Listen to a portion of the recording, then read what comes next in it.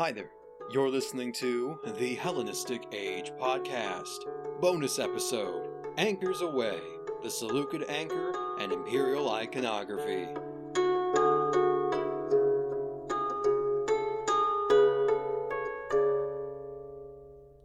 Traditionally, the Seleucid Empire has never been categorized as a major maritime power, akin to classical Athens or contemporary Ptolemaic Egypt. It is an unusual stance in retrospect, when you consider that the borders of their empire included much of the eastern Mediterranean, the Persian Gulf, and the Indian Ocean. While archaeological evidence points to the sponsorship of extensive naval activity, most accounts, both ancient and modern, tend to fixate on imagery that is land-based, such as elephants. Yet of the many symbols that could be chosen to represent the imperial power of their dynasty, the Seleucids consistently relied on one above all others: the anchor. It was stamped on coins, weights, and seals as markers of their authority, and was also employed in the architecture and decorations adorning buildings across the empire. But why was it so ubiquitous among the Syrian kings? And how did it become this way? To find its origins, we need to return to the time of the dynasty's founder, Seleucus I Nicator.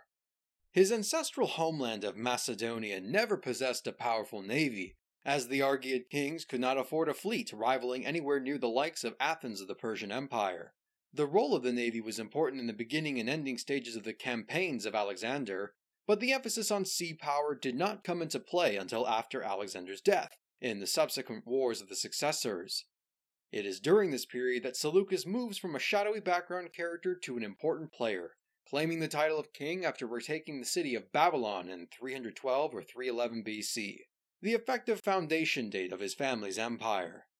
Accounts of Seleucus's early life and assumption of the title of king in Babylon are deeply interwoven with the adoption of the imperial anchor, and there are two main extant sources which we can investigate: that of Appian of Alexandria, a Greek historian during the 2nd century AD, and that of Pompeius Trogus, a Gallo-Roman author who wrote a universal history during the 1st century AD that was condensed by an author named Justin during the 4th century. Though they were writing 500 years after Seleucus's death, modern scholars have reasonably argued that each author was relying on the same sources, such as Hieronymus of Cardia, a contemporary of Seleucus who wrote a reliable account of the wars for Alexander's empire. Along with a typical recounting of Seleucus's battles and deeds, there are also a number of omens that are said to have appeared throughout Seleucus's life as hints of his imperial ambitions. But these feel less like historical observations and more like embellished court propaganda or folk tales written long after the fact. The earliest instance is tied to the story of his conception and birth, which involved his mother Laodike and a tryst with the god Apollo, the patron deity of the Seleucid dynasty. In Book 15, Justin relays to us the most detailed version. Quote, his mother, Laodike, being married to Antiochus, a man of eminence among Philip's generals, seemed to herself, in a dream, to have conceived from a union with Apollo, and, after becoming pregnant, to have received from him, as a reward for her compliance, a ring, on the stone of which was engraved an anchor, and which she was desired to give to the child that she did bring forth. A ring similarly engraved, which was found the next day in the bed, and the figure of an anchor, which was visible on the thigh of Seleucus when he was born, made this dream extremely remarkable. This ring Laodike gave to Seleucus when he was going with Alexander to the Persian War, informing him, at the same time, of his paternity. This mark of his paternity continued also among his descendants, for his sons and grandsons had an anchor on their thigh, as a natural proof of their extraction. End quote. By comparison, Appian's account is more brief, but contains some additional elements. Quote, his mother saw in a dream that whatever ring she found she should give him to wear, and that he should be king at the place where he should lose the ring. She did find an iron ring with an anchor engraved on it, and he lost it near the Euphrates. End quote. In both stories, the anchor is explicitly portrayed as a marker of kingship. Unusual birthmarks or blemishes used as proof of royal ancestry are a common trope in storytelling, and though Apollo's sphere of influence has very little to do with the sea or sailing, it is clear that the anchor is an extension of the Seleucid ties to the god, as both a patron deity and a divine ancestor. In a literal sense, the engraved anchor on the ring effectively makes it into a signet ring, carrying a coat of arms that could be used as a means of identification, such as on wax-sealed letters. As Appian explains, even the loss of the ring to the waters of the Euphrates was linked to Seleucus' early career.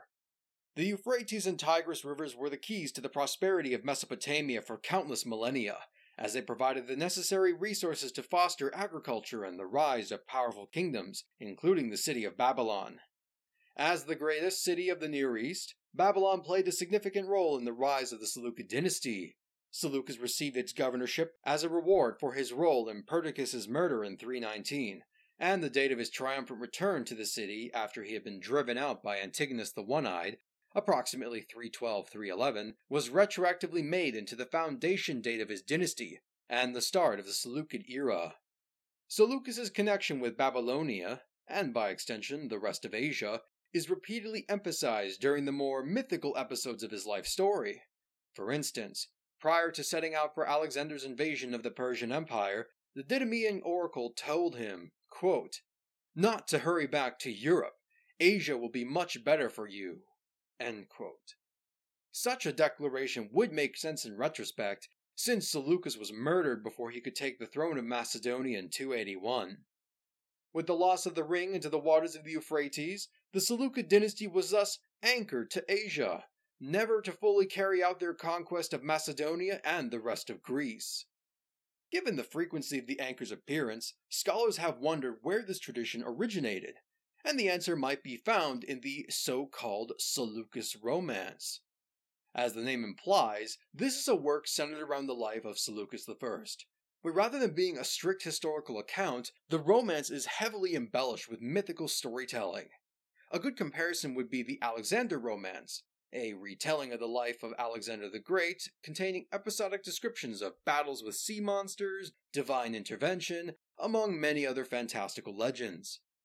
The concept of the Seleucus Romance is a modern one, a hypothetical work based upon consistent elements of Seleucid foundation myths preserved by later authors who otherwise do not name it directly. The date of its composition is debated, but the earliest known reference is tied to Euphorion of Chalkis, a poet and head librarian of King Antiochus III in the late 3rd century BC. According to a passage of the Roman author Tertullian, Euphorion appears to have written about the origins of the Seleucid dynasty. Quote, "Seleucus' mother, Laodice, foresaw that he would rule over Asia even before she had given birth to him. Euphorion broadcast the fact." End quote. Though only the briefest of summaries, the elements of Euphorion's tale are clearly present and line up with the works of Appian and Pompeius Trogus nearly 2 centuries later. It is unclear whether Euphorion was the inventor of at least some of these traditions, or the original author of the Seleucus Romance, but Antiochus III was a particularly active patron of the arts. Much of his early reign was focused on restoring the fortunes of his empire, and sponsoring the creation of a dynastic epic would certainly help legitimize his claims over Asia, which could have included the compilation of myths that were already present to some extent. Considering the narrative emphasis of the Seleucids being advised to stay in Asia by oracles and prophecies, it may have also served as a way to cover up Antiochus' defeat by the Roman Republic when he pursued his own conquests in Europe. Is there perhaps a more mundane explanation for the use of the anchor? As it turns out, Appian also provides a slightly different version of the ring story.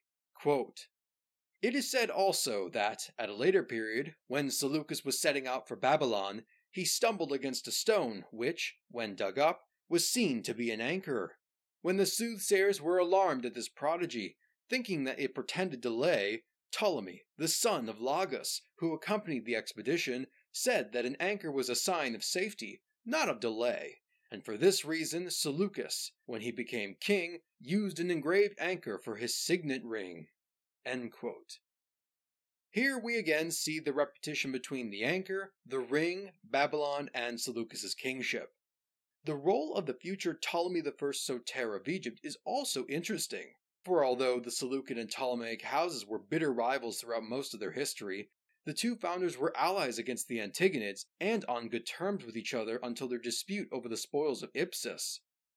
What is important to note is that after he was received by the Egyptian court following his flight from Babylonia in 315, Seleucus took part in the anti-Antigone coalition, serving as the admiral for Ptolemy's navy.